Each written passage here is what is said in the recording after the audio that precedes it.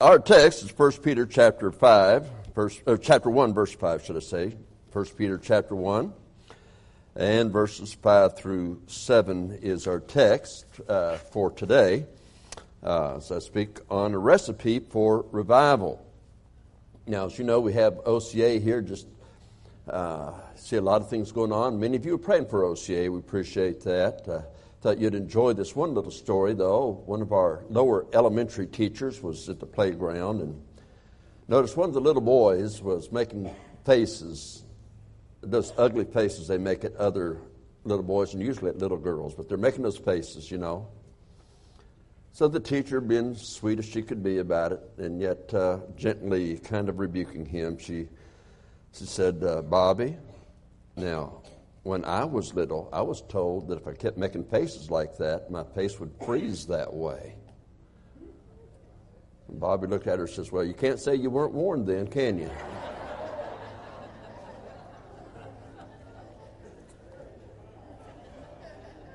He'll be getting out of detention next month. Okay, let's read verses 5 through 7 here of chapter 1 of 2 Peter.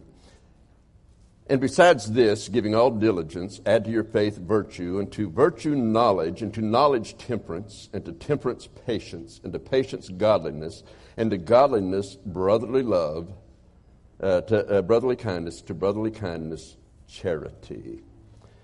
And, well, let's just read the next verse anyway. For if these things be in you and abound, they make you that you shall neither be barren nor unfruitful in the knowledge of our Lord Jesus Christ.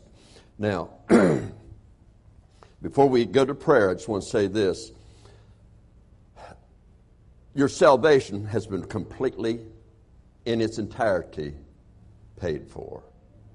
It is paid for. You cannot do any work that will add to paying for your salvation. There's not one person in this auditorium that can do that. There's not one person under the sound of my voice can do that. And the only person in the history that could do that was Jesus Christ. And He did it all for your salvation, for my salvation. Jesus paid it all. Okay, so there's nothing that we can do that would save our soul. However, to receive that salvation, the first step is faith. For by grace are you saved through faith. That not of yourselves, it is the gift of God, not of works, lest any man should boast. So we do have a responsibility in salvation, not the work, not the payment, not any of that, but rather to accept it by faith. Accepting it by faith is the first step of salvation. That's the only step as far as being saved. Once I receive salvation by faith, I'm saved. But life doesn't end there. Okay? Our life on earth doesn't end there. Now, as His children, He gives us things to add to that, to grow in the grace and knowledge of Jesus Christ. So having said that, let's have a word of prayer and we'll get started today. Now, Father, I thank You that Jesus did pay it all. I thank You that You allowed a way for us to be able to one day say, heaven is my home. And it would happen that day, it started that day, we could receive Christ as our Savior. Thank You for what He's done for us. Now, if there's one under the sound of my voice today that does not know that if they died today, that heaven's their home, I pray that today would be the day they receive Christ as Savior. If there's one that has wandered far from You, I pray that today would be the day they come home and get things back right with You in Jesus Christ's name. Amen. Now, as I said, salvation is received by faith, based on the payment in full for all sin for all time by Jesus Christ. Ours is to receive Him as Lord, God, and Savior. Now, all sin that you or I ever have or ever will commit has been paid for. However, John 1:12, but as many as received Him, to them gave He the power to become the sons of God, even to them that believe on His name. We have to receive it. We receive it by faith. In receiving that by faith, we're taking God as His word, that if you come to Him, He'll in no wise cast you out.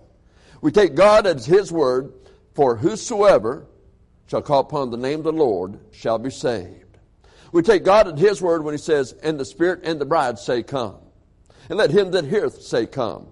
And let him that is athirst come. And whosoever will, let him come and take of the water of life freely. Okay. Jesus saith unto him, I am the way, the truth, and life. No man cometh unto the Father but by me. You say, what are all those scriptures about?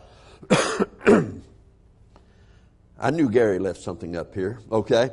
But you say, what are all those scriptures about? Well, those scriptures are simply about this. Jesus is the only way of salvation. He's paid the penalty. He's done it all. You receive it by faith. I like the way Hebrews chapter 2, verses 9 and 10 say it.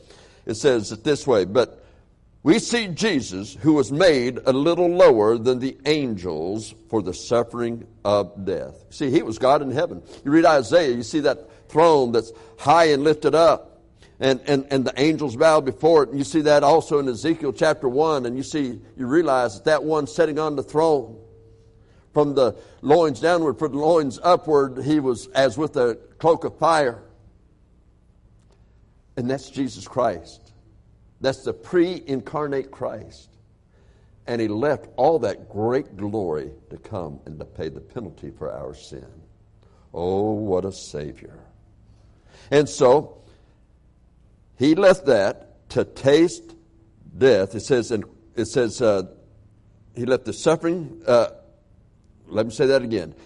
He has made a little lower than the angels for the suffering of death, crowned with glory and honor, that He, by the grace of God, should taste death for every man. You know what every man means? This is really difficult. Every man, every person. Okay? Everyone. Jesus Christ tasted death for everyone. Now, you either call Him a liar or you don't. I believe He tells the truth every time. He says, thy word is truth. And Jesus called the way and the truth. So, therefore, there's no contradiction. And every man, He tasted death for them, for it became Him, for whom are all things, and by whom are all things, in bringing many sons into glory, to make the captain of their salvations perfect through suffering. Now understand, it says there, by whom are all things, and for whom are all things. Remember, Revelation chapter 4, verse 11. Everything was created for His pleasure. His pleasure. All things created by Him. What about the wicked? Now, again, God does not lie. He does not lie. So He says, I have no pleasure in the death of the wicked. If there is no pleasure in the death of the wicked, and all things were created for His pleasure, then that seems to tell me that it wasn't God's will for them to go to hell, but rather the Lord is not willing that any should perish, but that all should come to repentance. That's why He came to this earth and took on flesh to pay the way. Now, you can do your good works. All your good works will do is burn with you in hell. Jesus Christ paid your way. You've got to humble yourself and just say, look, I am a sinner. I need a Savior, and Jesus Christ is that Savior. That's the only way you're going to go to heaven. There's no other way to go. Now, we receive Him as our Lord and Savior. Now, after we're saved, our first responsibility in getting saved was faith. That's what we do. We believe Him, and we take Him at His word. Faith is not the statement of doctrine. The Bible says in the book of James that the devils believe and tremble, but the devils are going to be burning in that eternal lake of fire. Faith is believing something and then acting on that belief. You can have a statement of doctrine and not act on it. You believe the statement of doctrine, but you don't act on it. Believing the statement of doctrine is only a statement of doctrine. It does not become faith till we act upon it. For example, in 1 John chapter 3 and verse 2, it says that one day we're going to see Him, we'll be like Him, for we shall see Him as He is. That's a great promise, isn't it? One day that rapture will take place. We'll be caught up to be with the Lord in the air, and so shall we ever be with the Lord. And we will be like Him. But the next verse says, and every man that hath this hope in him purifieth himself even as he is pure. Now, the doctrine, we believe that Jesus will rapture and will be changed in a moment, in the twinkling of an eye. But faith is to begin to purify yourself, to separate from this world and to be separated unto God. And until we do that, then we only have a statement, but we don't have faith. Well, when we act and we call upon the Lord to save us, that's faith. After that, purifying ourselves and things of that nature, that's where we begin to work on those things. The last time we looked at this passage, we were looking at add to your faith virtue. That is a personal responsibility. My personal responsibility was to call upon the Lord for my salvation, trusting Him. The next personal responsibility is to add to my faith virtue. Virtue is moral excellence. Romans 12:1, I beseech you therefore, brethren, by the mercies of God, that you present your bodies a living sacrifice, holy, acceptable unto God, which is your reasonable service, and be not conformed to this world, but be transformed by the renewing of your mind, that you may prove what is that good and perfect and acceptable will of God. How do you transform? Transformation takes place on the inside, and it works its way out. That's what the word means. A metamorphosis is the word. And so, when you receive Christ as your Savior, you turn and you're no longer conformed to the world. Why? Because 2 Corinthians 5:17, therefore, if any man be in Christ, he's a new creation. He's a new creature. All things are passed away, and behold, all things are become new. So in Jesus Christ, all things become new. In Jesus Christ, you now have an opportunity to begin to build. Now, it's up to you to build upon that, what He's given you. He's given you His Word. He's given you His Holy Ghost. You can build because now you have something to work with. See, in yourself, you don't have that to work with. But in Christ, you have it all to work with. You have the Word of God. You have the Holy Ghost dwelling in you. And now you can begin to build. Add to your faith that moral excellence. That is virtue. 1 Peter 1:14 through 16. When you just the book before this book. But he says there, as obedient children, not fashioning yourself. You know what fashioning means? To emulate. It's not emulating, not fashioning yourselves to the former lust in your ignorance. But as He which has called you is holy, so be ye holy in all matter of conversation, because it is written, be ye holy, for the Lord our God is holy. He's holy.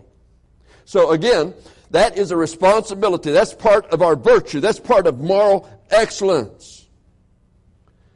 We have to have it in our heart. We have to have it in our mind.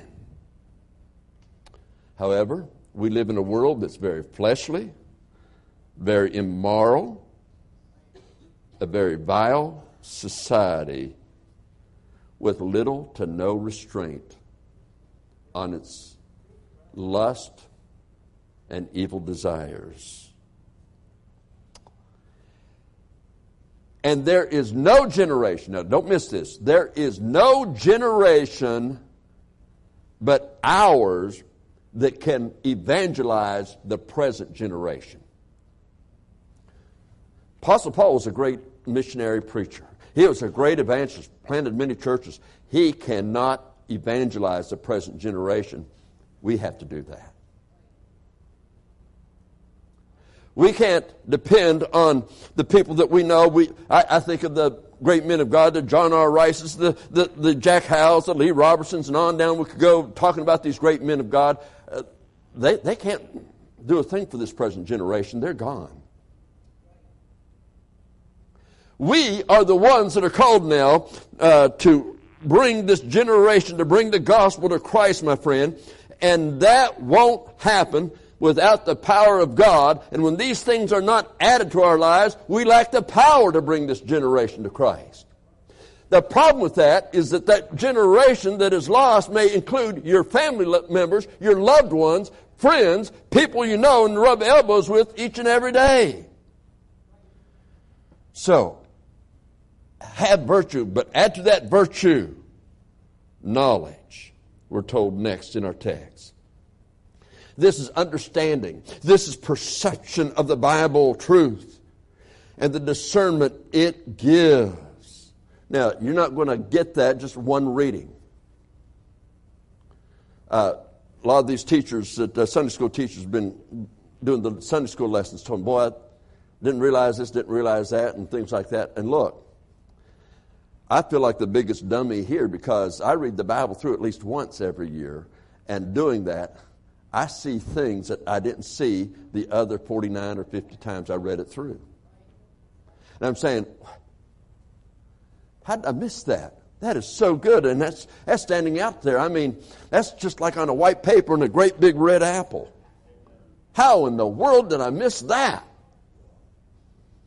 But you see, as we read the Bible, the Spirit of God reveals to us things, but that also gives us a responsibility to act upon those things, you see. But we have this here then, to the discerning of Bible truth comes from the Holy Ghost. Now, He has teachers for the church. He has people He's put in place in your life that edify. But understand, the Holy Ghost is the one that must work through those teachers. And it's the Holy Ghost that gives you understanding. One of my prayers that I pray every week, about every day, is that the Lord would be the power in my voice that holds your attention, but also would be the very power that takes that message home to your heart and helps you to understand it. Because if you don't understand it, then this time is wasted. I'm here only as a messenger. This is actually something that God has for you that He just wants me to deliver to you. And so we need to understand that. We need to understand that very much because it's very important. And so we have to grow. We need to grow in the knowledge of God's Word. And what about the knowledge of God's Word? What can we say about the knowledge of God's Word? Well, in Hebrews chapter 5, verse 11 through 14, we read this. Of whom we have many things to say, and hard to be uttered, seeing that ye are dull of hearing. I find that that statement there, dull of hearing. The Holy Ghost gives Paul these words to write to the Hebrews. We read in 1 Corinthians that he spoke in not words of enticing words of man's wisdom. His presence didn't seem very strong, and yet God was able to use the words because he was preaching God's word to do great things. But now he says, you were dull of hearing. It's not that he was a bad preacher, a bad speaker, or not able to hold people's attention. It's that people were dull of hearing. They didn't want to hear it. They didn't meditate on what was being taught or said. As a matter of fact, we find out in Acts 17:11 that those people at Thessalonica were more, at Berea were more noble than those at Thessalonica, in that they searched the Scriptures to see if those things that Paul, that Barnabas, that Silas, and those other men were preaching, they're to see if those things were so. Now, those are great men of God, but they searched the Scriptures to make sure that what they were preaching was so. That's what God wants us to do. That's what God wants us to do. So, he says, for when time ye ought to be teachers, ye have need that one teach you again which be the first principles of the oracles of God. And ye become such as have need of milk and not of strong meat.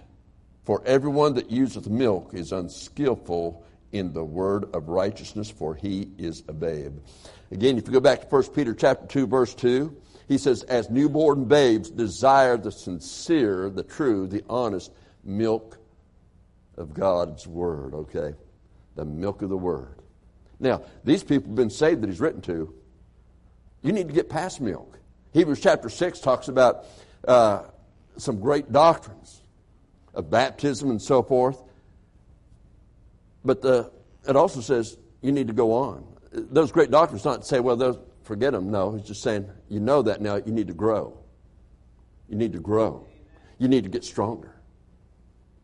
As a Christian, if we are going to see revival in our community, let alone in America, Christians have to get growing in the grace and knowledge of Jesus Christ to go to a world that is dying and on the fast track to hell. We read further, he says, strong meat belongs to them that are of full age, even those who by reason of use have their senses exercised to discern both good and evil. How do you get your senses exercised? You meditate in the Word. You read it, you meditate in it, and you obey it. Okay? Read it, meditate in it, obey it. First church I pastored, I had a man write me a letter. I used Hebrews 10:25 that day, and he said, you preachers. I always know that when it says you preachers, what's coming next is not flowery language. Okay? He said, you preachers. Don't you know that the word forsake means to leave altogether? And I hadn't said anything to him about it, but he says, I haven't left altogether God's house. I haven't left altogether going to church. And he had some other things to say to me, but that was the main thing that he was trying to get across. So I said, well, I better go back to my Bible and do a little bit of a word study on that and send it back to him. And I did. I wrote out a word study on it. But he got it wrong to begin with because the word is not forsake. It's forsaking. Now, that ing makes a big difference because it means there, not there, there, not there, there, not there. For some reason or another, he didn't answer that letter, nor show up again. But what I'm saying is that forsaking the assembling of ourselves together. Now, faith says that's true. But faith also says I'm going to be faithful to God's house because it's my testimony to the world, and secondly, because that's where I get fed to go out and reach others. I've heard people say, I don't have to be there at church Sunday morning, Sunday night, and Wednesday night to be a good Christian. No, I believe there are people who go Sunday morning, Sunday night, and Wednesday night are not good Christians. But I think staying home doesn't make you a good Christian. But let me add to that. Let's be biblical about it. What happened in church, Acts chapter 2? Throughout the New Testament, for several hundred years of church history, they met daily.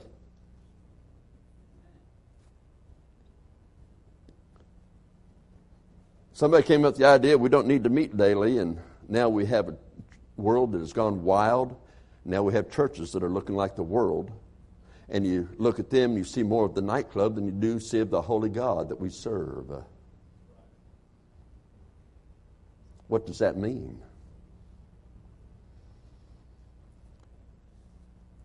2 Timothy chapter 3, verse 16 through chapter 4, verse 4. He says, preach the word. You know, a lot of people want you to tone down the word. Do you think John the Baptist toned down the word? Now, multitudes, he didn't build a church in the center of Jerusalem and multitudes come to him. He was out in the desert and multitudes were coming out to the desert where he was.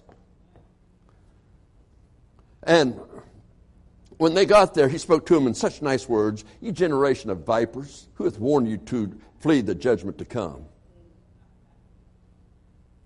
Wow. He began to name their sin. And it didn't change regardless of who the person was. Herod comes, and he's in adultery with that lady, and he says, it's not lawful for you to have your brother Philip's wife. What in the world are you going to do? Well, as bad as that seems to a lot of people today, he names sin and he embarrassed people publicly by preaching that way and so forth. What does the Lord think of that? Well, the Lord said there's not a greater among men that was born than John the Baptist. Wow. He preached it. He lived it. Now, I don't know about Herod, but I do know about John the Baptist from when I read in the Bible, and I think the last 2,000 years have been a whole lot better for John the Baptist than it was for Herod, who lived as a king and lived in luxury. I think that he would have changed whatever years he lived. If he lived to be 100 years old, he'd change those 100 years for the last 1,900 years that he's lived in. Oh, my friend. That's the way revival is going to come to America, when we have people that are called Baptists will be Baptists and take a stand and begin to say, okay, there is a difference between the world and between us. There is a difference. There's a difference between spiritual knowledge and academic knowledge. Look, you'll hear of moral failures on the news. You'll hear of it in the town that you live, and maybe it's a pastor, maybe it's some servant of the Lord in the church. And usually the first thing we want to do is jump on it and kick them while they're down. But often we do that because it makes us feel good about our unfaithful and worldly ways that we're living. But let me tell you something. Romans 14:12 says, so then every one of us shall give an account of himself unto God. Every one. Every one. Every one will give an account of himself unto God. The Bible gives you that knowledge. If you're saved, you're going to appear at the judgment seat of Christ. 2 Corinthians 5:10 says, to receive the things done in our body, whether they be good or bad. Other words, saved so as by fire, or well done, good and faithful servant. Thou hast been faithful in few things, I'll make thee ruler over many. But it's going to be one way or the other. One way or the other. We will give an account of ourselves unto God. But so too will the unsaved. A guy that says that I'm an atheist, what do you think of that? He's also going to give an account of himself unto God. That guy that lives in immorality and says, so what, I'm having fun, you're not, ha ha. He's going to give an account of himself unto God.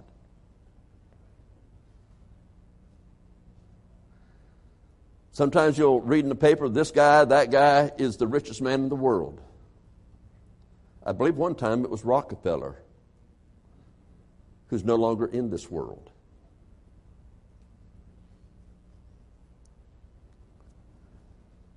But he'll give an account of himself unto God.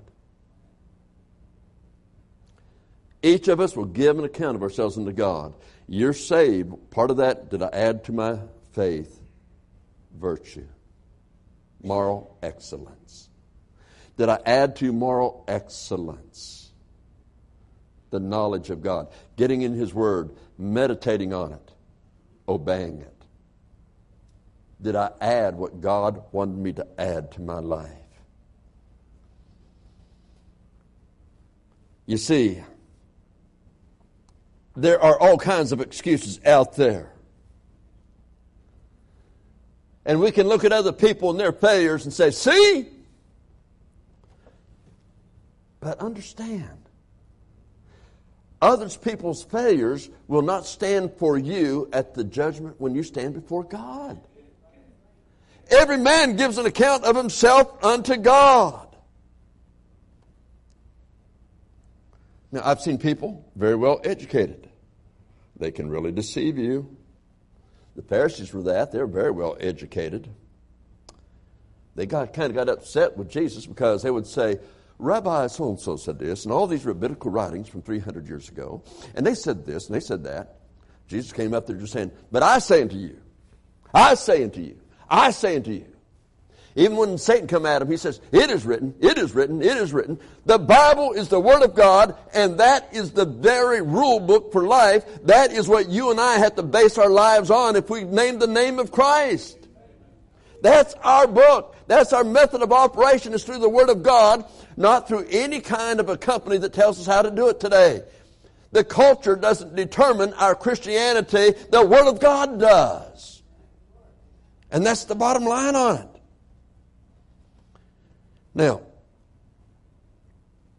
in 1 Corinthians chapter 2, in verses 12 through 14, he says, walk in the Spirit. Walk in the Spirit. As a matter of fact, if you read there, he says, we have received not the spirit of the world, but the spirit which is of God. He lets us know that there's a difference between the spirit of the world and the spirit of God. That we might know the things which are freely given to us of God. There are things God has for you that you haven't gone to because you don't know His Word, because you won't get into His Word. Well, I'll get it. You're going to get it for an hour? Look. Let's just say that you go Sunday morning, Sunday night, Wednesday night. Let's just say you have 3 hours a week. Is that all your children need to go all the way from kindergarten through the 12th grade is 3 hours a week? Why do we expect God to accept things that the world knows a fat lie? God's not deceived. Not deceived by anything. The only ones that get deceived are ourselves. Don't deceive yourself. Don't deceive yourself at all. Look, I'm saying all this might sound hard, but I'm trying to tell you is that this country needs revival, and we have no promise of tomorrow. We need to do our part. So you walk in the Spirit as He is in the Spirit, and He begins to reveal to you spiritual things. He says comparing spiritual things with spiritual. In other words, Scripture with Scripture rather than Scripture with carnality. Scripture with culture. Scripture with all that which is in this world today. No, Scripture with Scripture. It's still right. It still works. And so, we need to grow in the knowledge of God. We need to know Him. We need to know Him intimately. And my friend, we also need to know this. As Christians, I know, and look, we get it all the time, so I know this. There are churches out there that you go to them, they've got the strobe lights, they've got the ceilings all blacked out, and then they've got all this noise, and it's very loud. They got that. There are other churches that they don't have that. But they won't name sin. They won't tell us what we're supposed to do. They just want us to feel good about ourselves. It was about myself that I realized I needed to be saved. And see, we're trying to get church to be relevant today so that the world will come. I'm going to be judged by that book. That's the relevance. So when the world sees me and they see more of the world than they see Jesus, then I have messed up. And guess who I'm going to give an account to? Not the world, to Jesus. Now, Christian, I've gone all this way on this thing of knowledge because one day, the old invitation song that we sing, I've wandered far away from God, but now I'm coming home. The paths of sin too long I've trod, now I'm coming home. But see, for you and I, we've got to come home to righteousness, to holiness, to what the book has designed for us to do and to live for that testimony, to reach this unsaved, hell-bound world to Christ. Christians have to come back and get right with God. We've got to get to the point where the world sees not another Jesus, but the holy Jesus of the Bible in us. Then there's a difference. But also let me say this. The first thing you have to do is make sure that first step that we started back in verse 5, faith. You cannot add virtue and you cannot add knowledge until faith is your life. Till you have received Christ by faith. You can't pay for it, as we said at the beginning. You can't earn it. The only way is through Jesus Christ. And Christ alone. So if you're going to go to heaven, you've got to admit, I'm a sinner that deserves to go to hell. There's not a person in this auditorium that had to admit, could just overlook that and say, well, I'm not a sinner. I don't deserve hell. No, everyone, if you're saved, you had to come to that appointment, that understanding. I deserve to go to the eternal lake of fire. And then you had to realize that your good works, not by works of righteousness which we have done, but according to His mercy, He saved us. So you don't go to heaven by your good works, not by works of righteousness which we have done. For by grace are you saved through faith, that not of yourselves, it is the gift, and not earned, it's a gift of God, not of works, lest any man should boast. But God wants to save you. That's why He said, whosoever will. The only thing that keeps you from salvation and eternal life is yourself. It's not me. It's not this church. It's not your family. It's not some friend. It's not some bad Christian that fell. You're the one that has to make the decision. You're the one that has to say, I'm a sinner. I need a Savior. I want to be saved. If the hypocrites at church bother you, then why in the world would you go to hell with them? Now, my friend, Jesus died for you, but you're going to have a day when it's the last breath. But consider this. He that continually hardeneth his neck shall suddenly be destroyed, and that without remedy. Proverbs 29:1. If you're not sure if you die today that heaven's your home, then friend, I want to tell you, God wants to save you. That's the great thing. All this that I've named today, these things that we've said today, some of these things may have seemed hard, but here's a great thing about it. There's forgiveness, there's cleansing by the blood of Jesus Christ, and there's eternal life of salvation. You just come to Him, and He'll save you. Let's bow our heads, please.